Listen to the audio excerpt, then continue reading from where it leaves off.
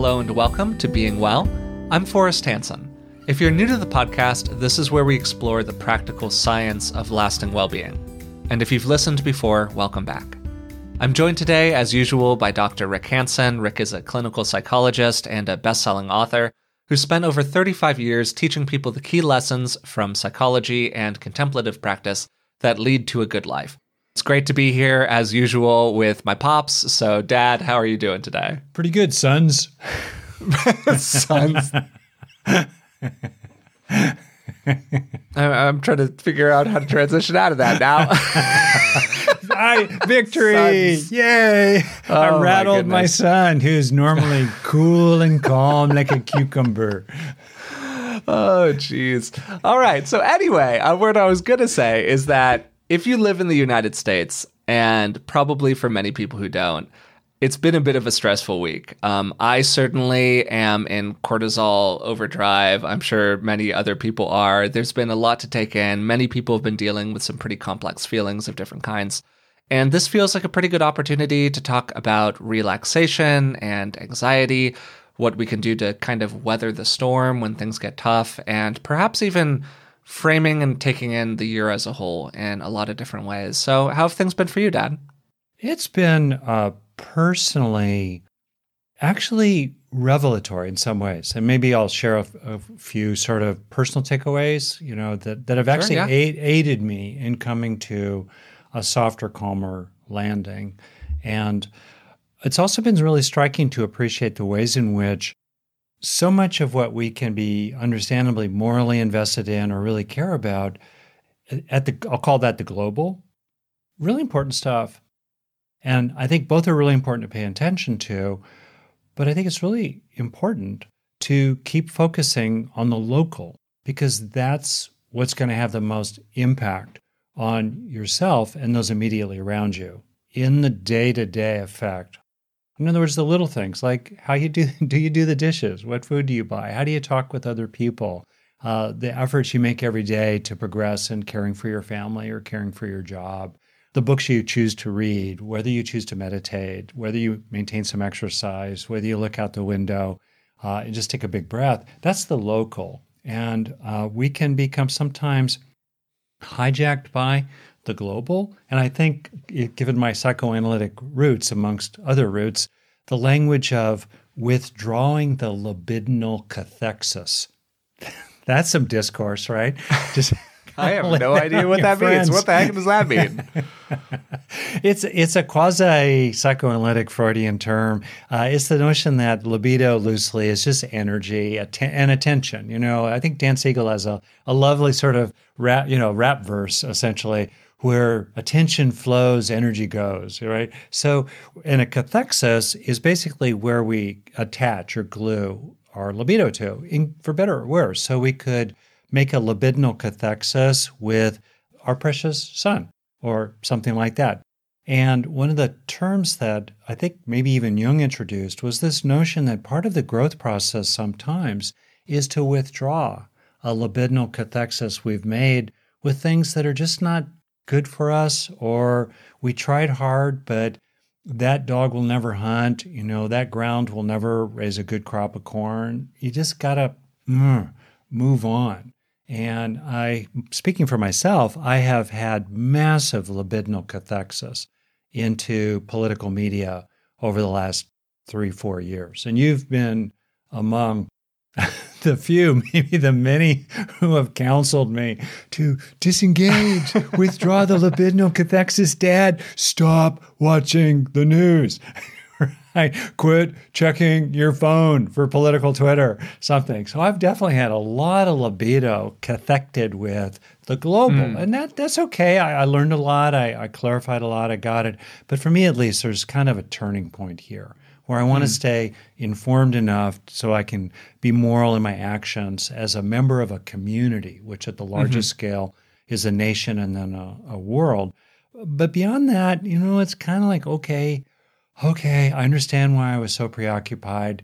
And now I'm withdrawing the occupation. I want to get that occupation out of my mind stream to some extent. So, yeah.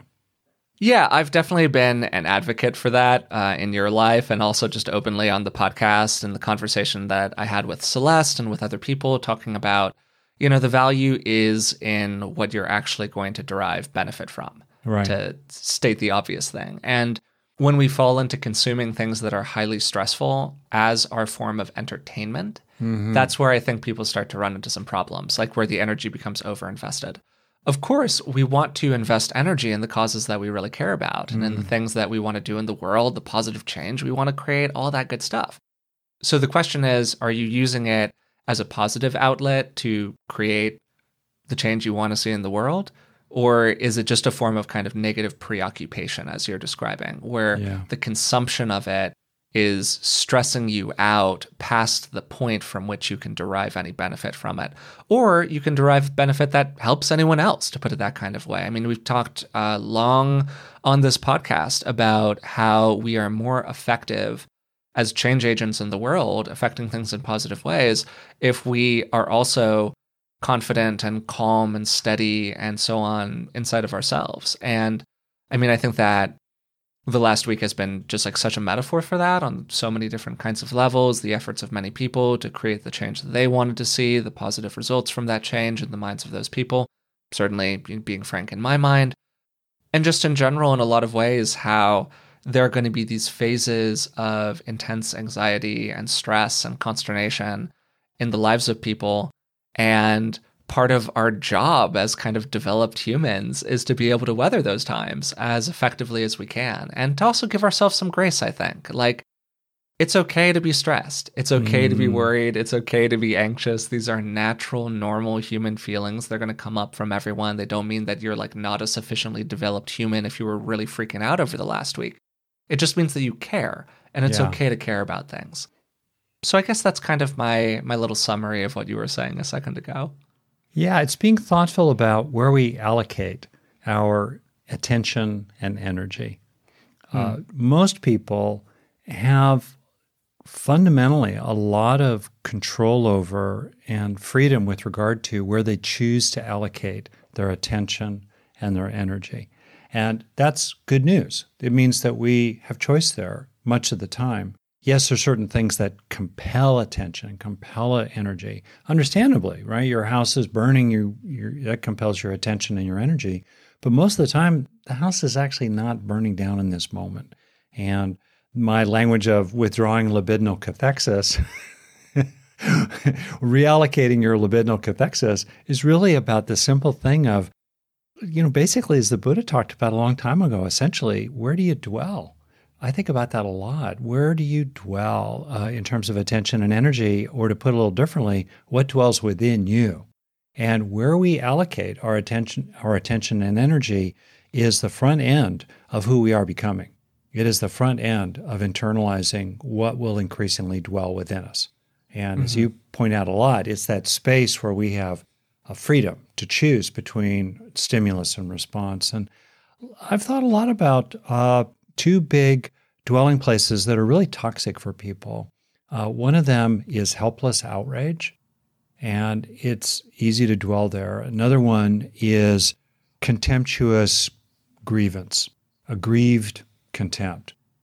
And both of them are really bad for people. And that, to me, both of them are examples of, to build on the metaphor from the Buddha, second darts. In other words, as you said really correctly a moment ago, it's natural sometimes to feel shocked or angry or sorrowful or really deeply worried, or this uneasy dread in the pit of your stomach about where you're, fill in the blank, where your health is going, where your marriage is going, where your country is going. Okay, that's the first start of life. It's natural to feel that.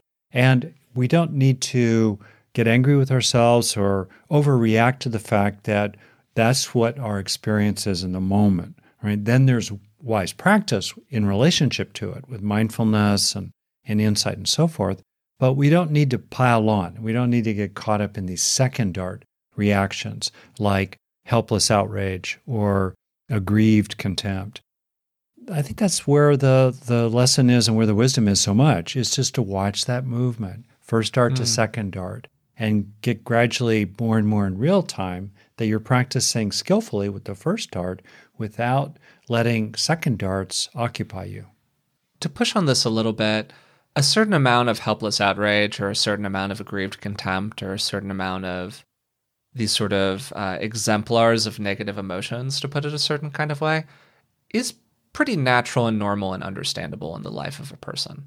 Those are all experiences that we're probably going to have at some point. And they are natural and understandable and I think honorable responses in some ways to certain kinds of situations out in the world. When I see something that I look at and I just go, wow, this is horrible and inappropriate and it shouldn't be this way, then those emotions are going to arise in me. Yeah. First darts.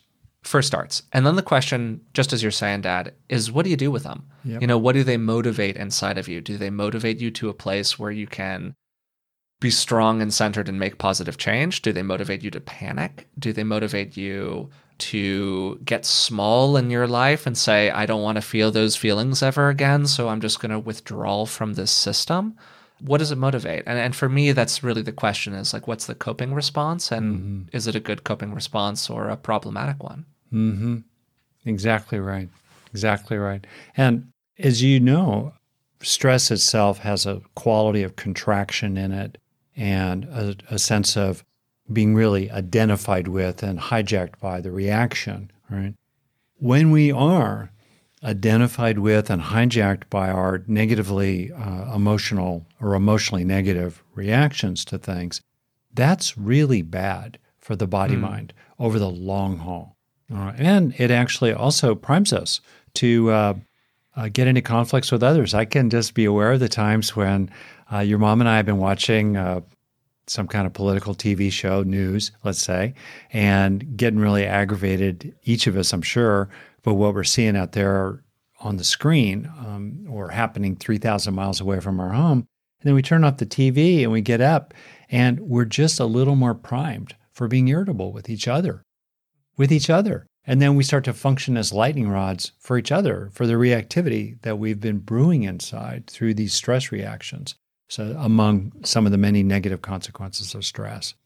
So talking about kind of anxiety and stress, when you experience yourselves as becoming in that state, overly stressed, overly anxious, overly afraid, overly overwhelmed. Yeah. What are some of the key practices that you do yourself or you recommend to other people that help you get out of that state of just higher reactivity? I go right to the body. Slow down, breathe, and then widen your view. And we talked about recently these 10 lessons from the road of life, 5 for you, 5 for me. I feel like I should have gotten 2/3 of the lessons because I've had more road wear. I've had more road burn.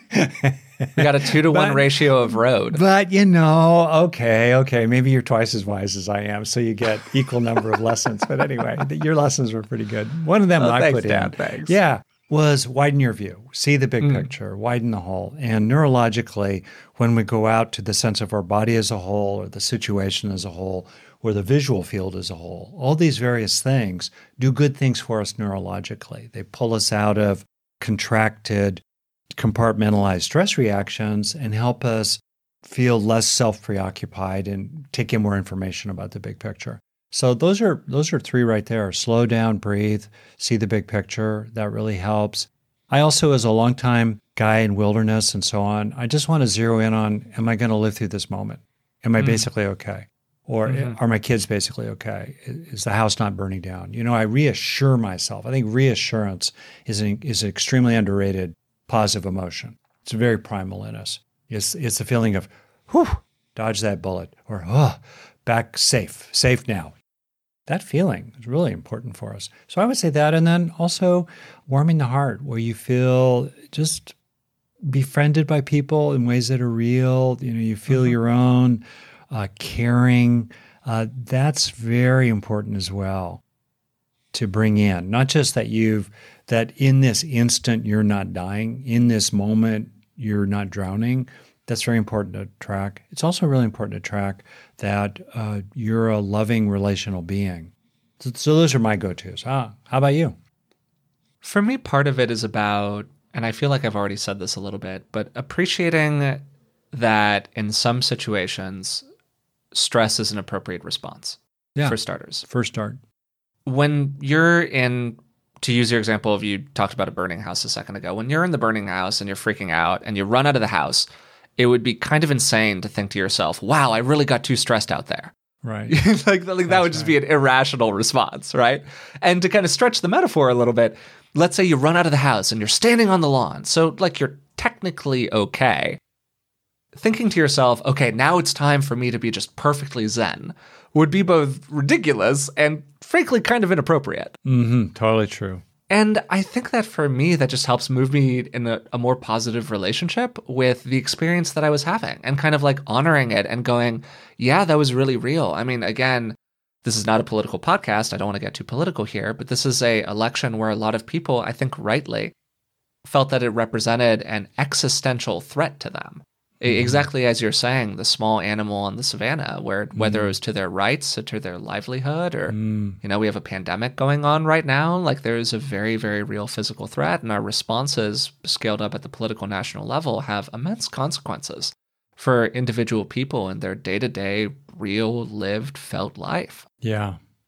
And when you kind of think about it that way, man, it sort of makes sense to have a freaky couple of days in there during, the biggest political firestorm of the last 4 years, or however you want to kind of think about it, the big firework finale of the last 4 years of politics. And when I move into that, it almost allows me to look back over the last week and kind of go, you know what? Maybe that wasn't so irrational. Or, you know what? Maybe that was kind of an appropriate response, and almost hold it more lightly, more lovingly toward myself, more self-acceptancely, because I don't get into this weird psychodrama that I think people who get really into self-help can kind of get into sometimes, where it becomes about like, oh, was I practiced enough in that moment? Or, I'm going to get down on myself now for not being able to just really stay like calm under all circumstances. No, man, like we're all going to do that sometimes. It's okay. And for me, I don't know, maybe this is just me, but that really does kind of help me move more toward calm ultimately. Understanding that, yeah, my reaction was rational. I took okay things around it. I did my best to keep myself feeling safe and happy and healthy given the circumstances. But yeah, I got activated. And sometimes we're going to get activated in life. And then it's about what do we do next?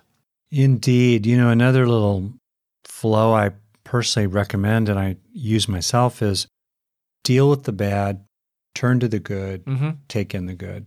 Yeah, this is a favorite of yours for sure. Yeah, again and again and again. And it starts with the first noble truth of suffering.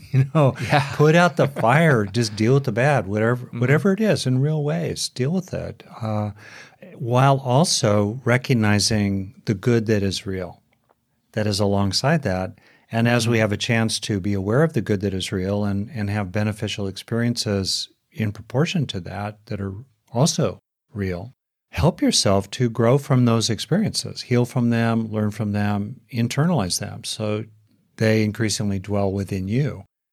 That movement is so important, including the ways that it helps us appreciate that we become more effective in dealing with the bad of all kinds out in the world, in the physical body, in your own mind. I mean bad pragmatically as that which creates harm, suffering, or both for yourself and or others. We become more effective in dealing with the bad the more that we grow the good inside. And also the more that we grow the good in the physical body and out there in the world. You could apply my little sequence here, 1, 2, 3, in 3 domains: world, body, mind. Completely true. And there's no replacement for action out in the world, including the ways in which that increases individual well-being and reduces human suffering and aids justice. There's no replacement for that.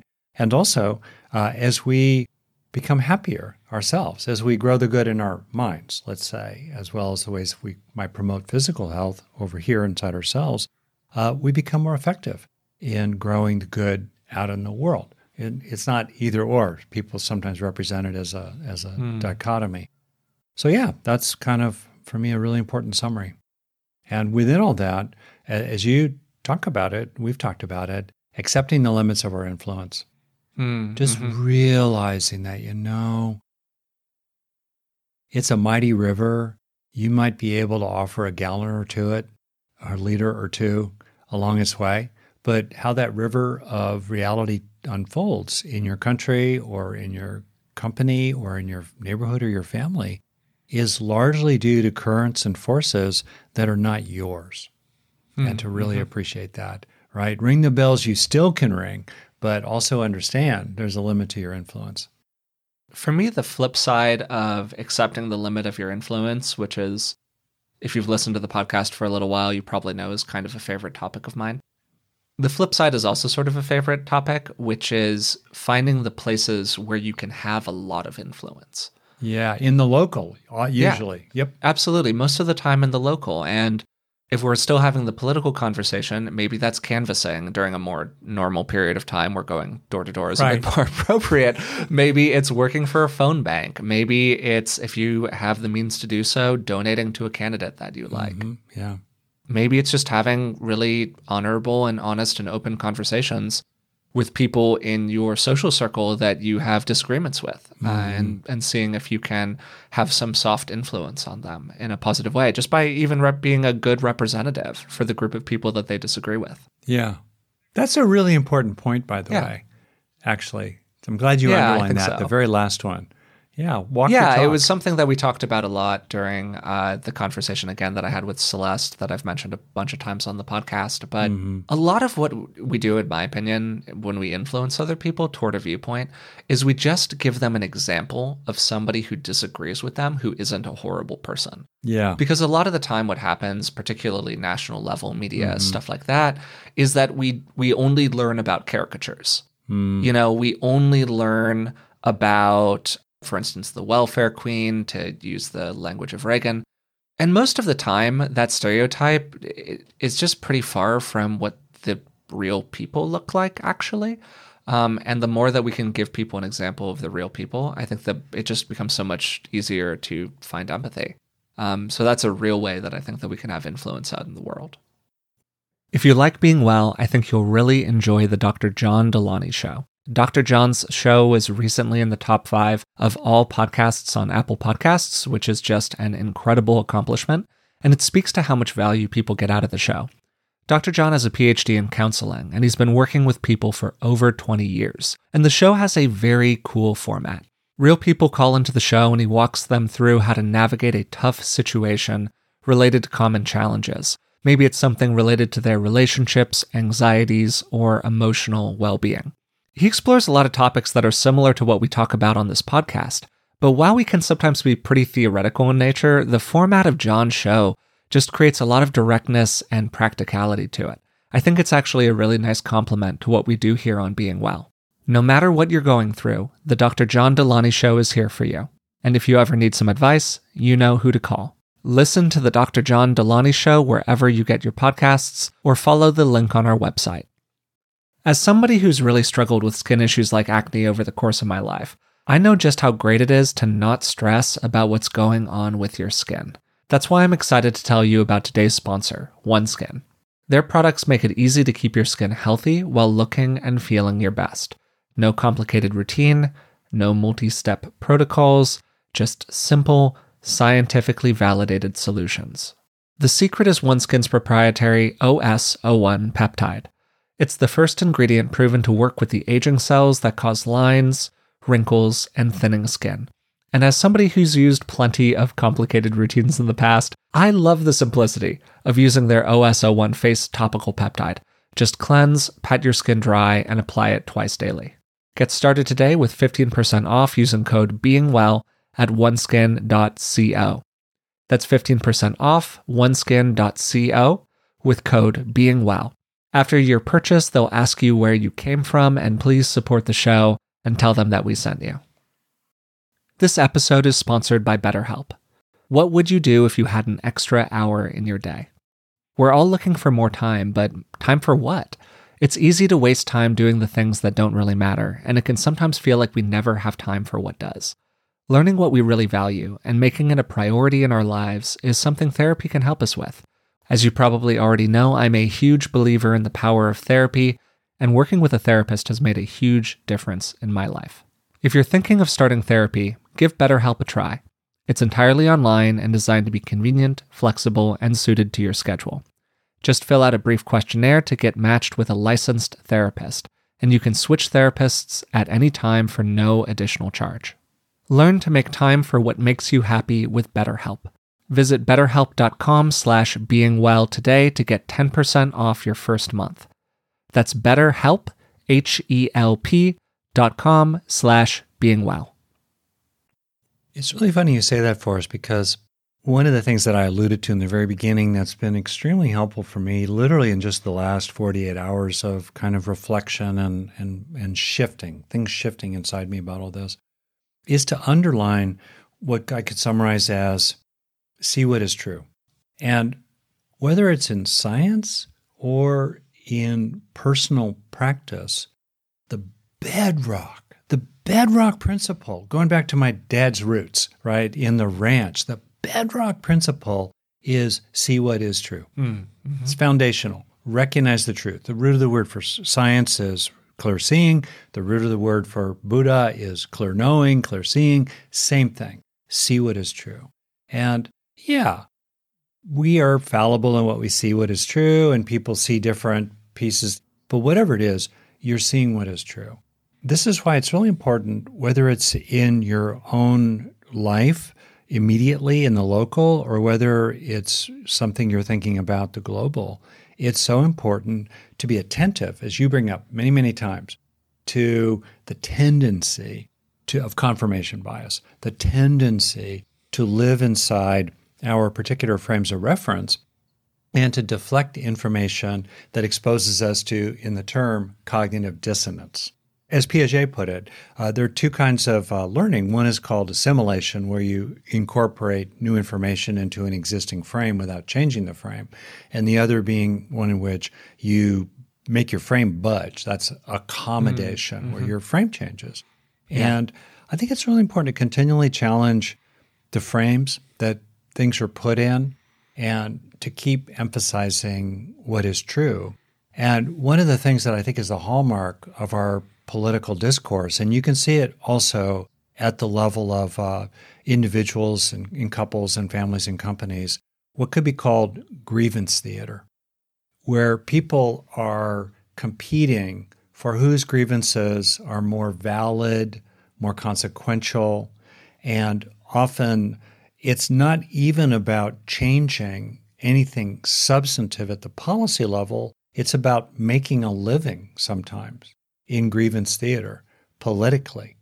And I think that it's really helpful to recognize that a lot of what we see in the political sphere is grievance theater. One of the functions of it that's very interesting is to elevate one kind of grievance as a way of neutralizing or closing the gap between a extremely inflated grievance to somehow match an actual enormous grievance. Like, for example, when white people, let's say, talk about feeling miffed or aggravated about cancel culture and making an enormous deal out of that, I recognize the excesses of cancel culture. I see some of that.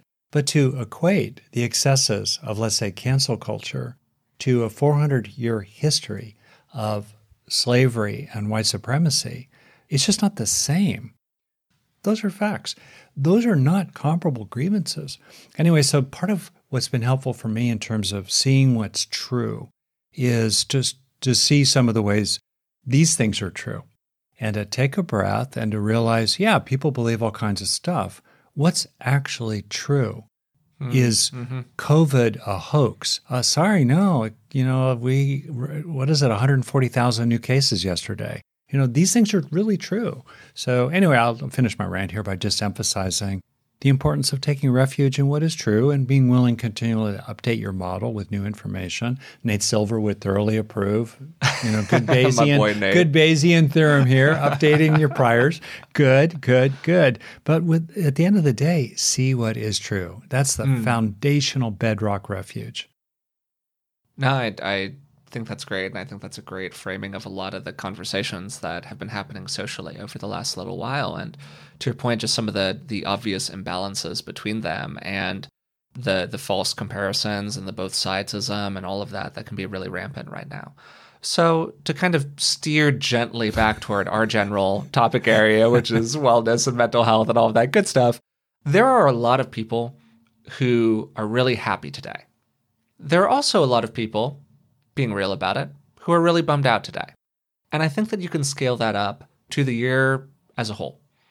There are people who have had good years during this year that the common discourse has been that this is like the worst year ever, almost literally, in kind of modern times. Yeah. And even among that, there have been a lot of people who've had really good years. There are a lot of people who got married this year or had a child this year or had some big breakthrough in their work life this year, or, whatever.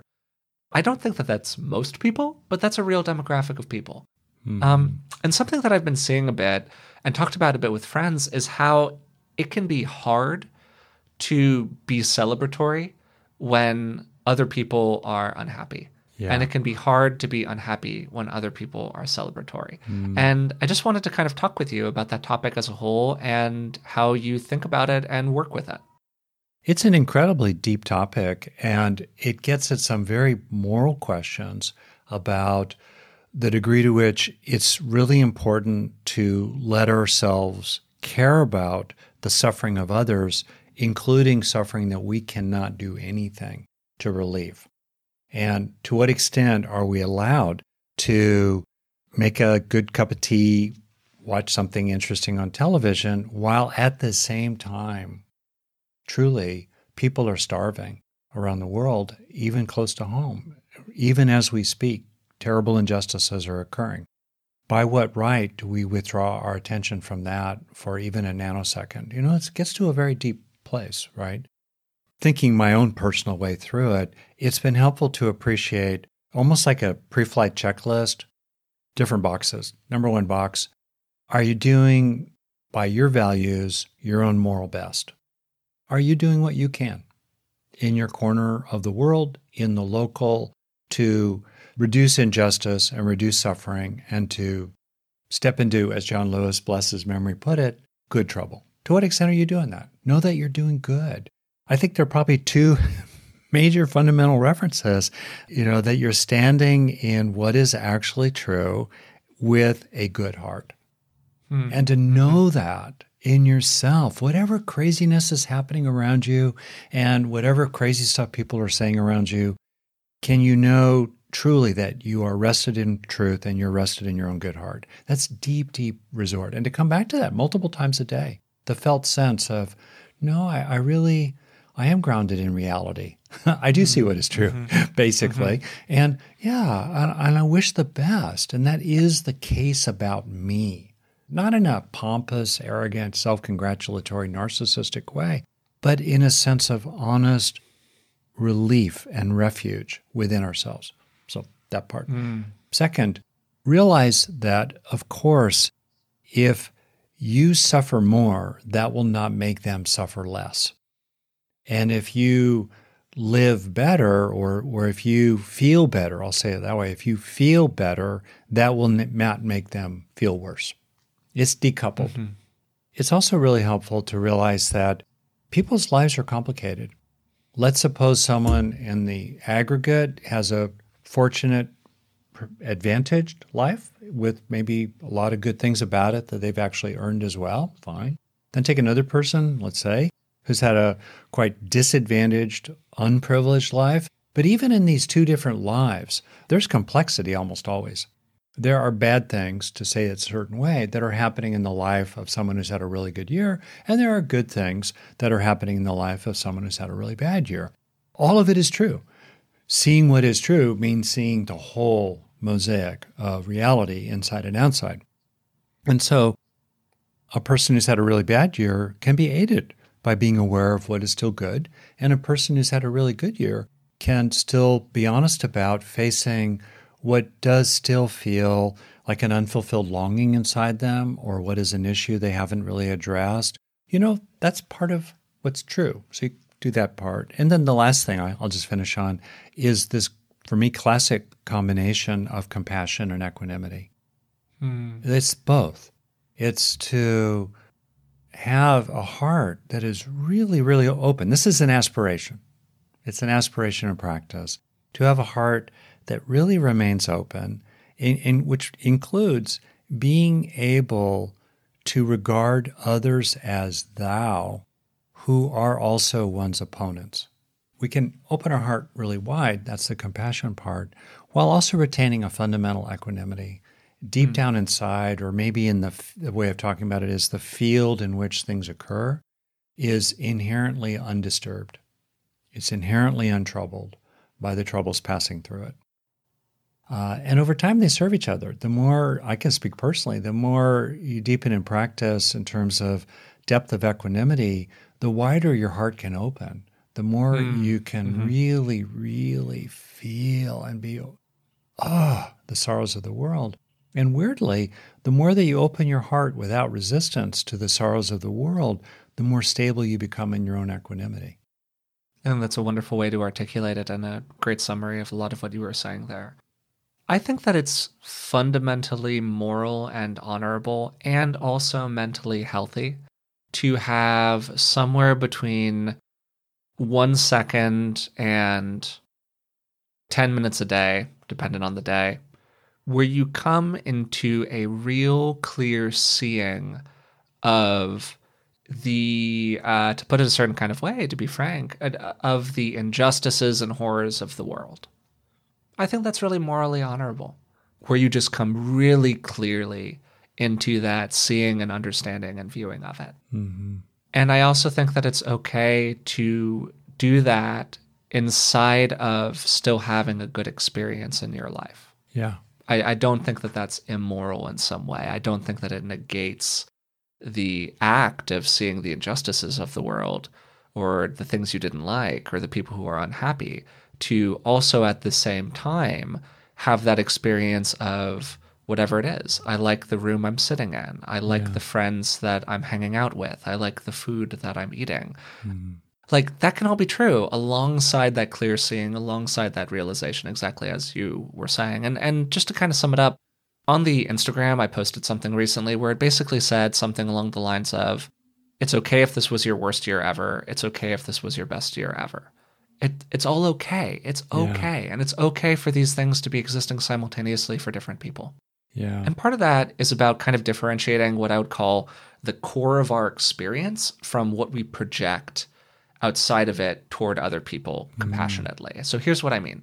I think that there's kind of this view that if you're having a good day, that makes it harder to be compassionate to people.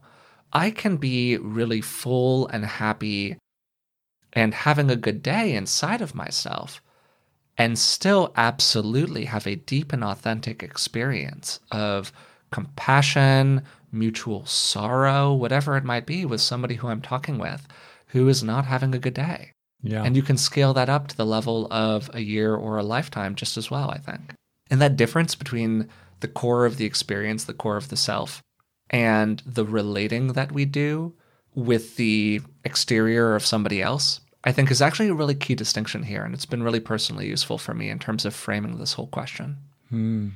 A metaphor that's just very real for me, it goes to the classic notion of the ocean and the waves, right?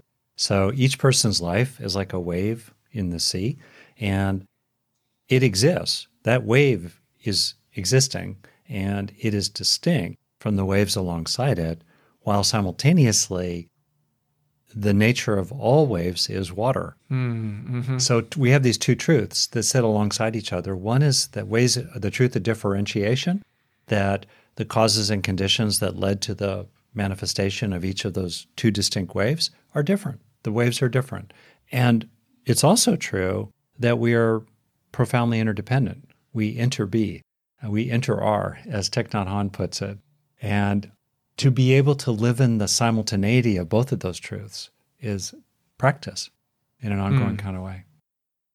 Yeah, another great reflection. I think another very Rick reflection. The all our waves are water, oneness, And I- allness, the whole thing. And I want to credit Jamal Yogis for the Yes. phrase "all our waves Yep. are water." But yeah, it's true. No, it's a wonderful reflection, and he's a super cool guy as well. So I'll link to some of his work in the description of today's podcast. Oh, great.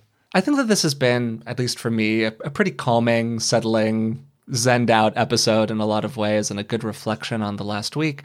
I'm sure that there are also a lot of people who are listening who are still feeling pretty stressed out, who are maybe worried about something else in their life, whatever it might be. It's a high anxiety time on a lot of levels, politically and otherwise. And we don't normally do this on the podcast, but I was just sort of, I don't know, it felt appropriate. I was wondering if you'd be down for doing a kind of quick practice of calming, centering, relaxation, whatever you'd like to do here. Well, I'm really touched that you invited me, and I'd like to offer something that I've been doing a lot lately. I think of it as the 5 breaths exercise, and it'll take a little more than 5 breaths for me to walk people through it, but it's something you can come back to again and again, and you can just literally do it 1, 2, 3, 4, 5 in the Great. breaths, or just the first 3 if you want. And I'll do it, and I'll do it with you. Yeah, so if it's appropriate, you can follow along as you're listening. Yeah, and if you listen to this on recording, you can pause if you want to take more time with this. And if you don't want to do it, you don't need to do it. You could do it with your eyes open or closed. If you're doing this while driving, be especially careful to be aware of the trucks around you. So here it is. So first one, one quick preliminary. For some people, being aware of the breath is not good for them because maybe due to a trauma history, it's uncomfortable. So if you don't want to use your breath, you could just pick something different that's reassuring to focus on, like the feeling of gratitude or a sensation elsewhere in your body or the sense of the environment you're in or some object that you find reassuring. Like I can see a cloud out my window right now that's quite lovely. So for whatever it is for you. Okay, here we go. So first breath, breathing while feeling your chest as a whole.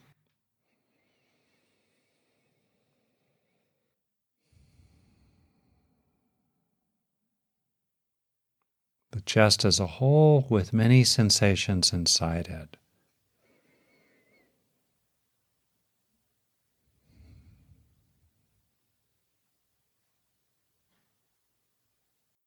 Breathing at your own pace.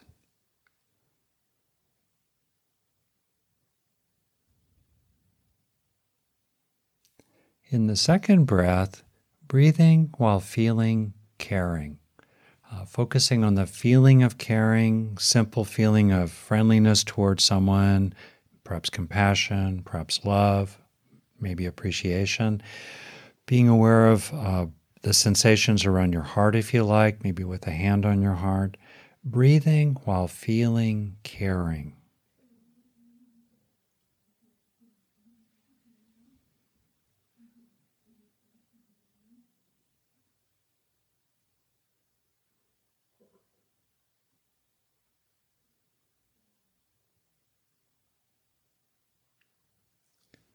Coming back again and again to the simple feeling, not so much the story or the complications of relationships, simply the feeling, breathing while feeling caring.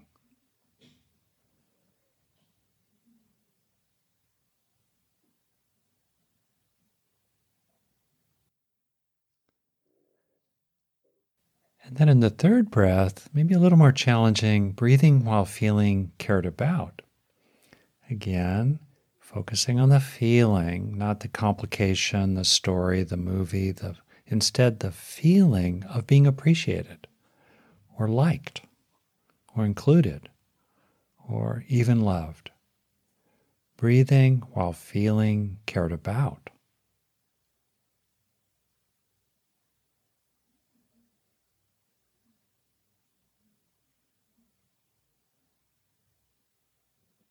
It could be as simple as the sense of being with a group of friends or people who you feel are your teammates in life.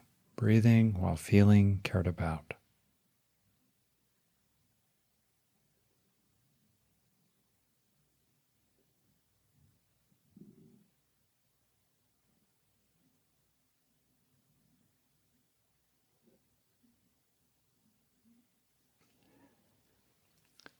And then the fourth breath, breathing while feeling peaceful, allowing a calming, perhaps being aware of a place inside that is peaceful, tranquil, a stillness maybe.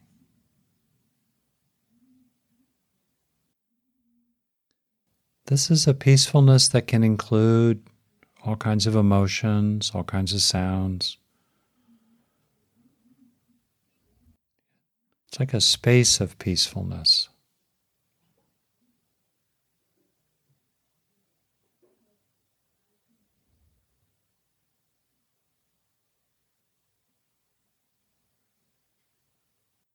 Perhaps a sense of calm strength. Breathing while feeling peaceful.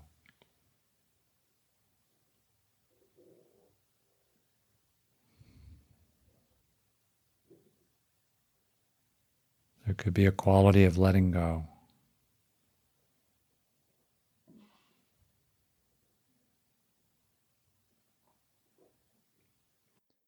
And then the fifth breath, breathing while feeling content.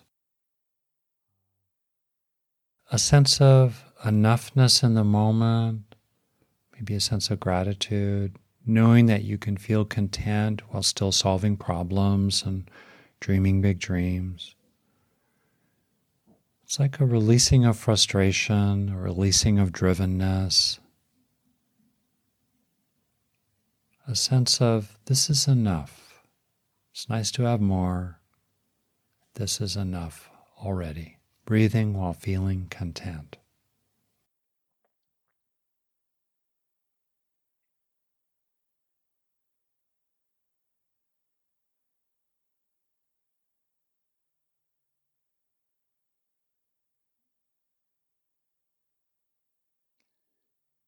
And that's it.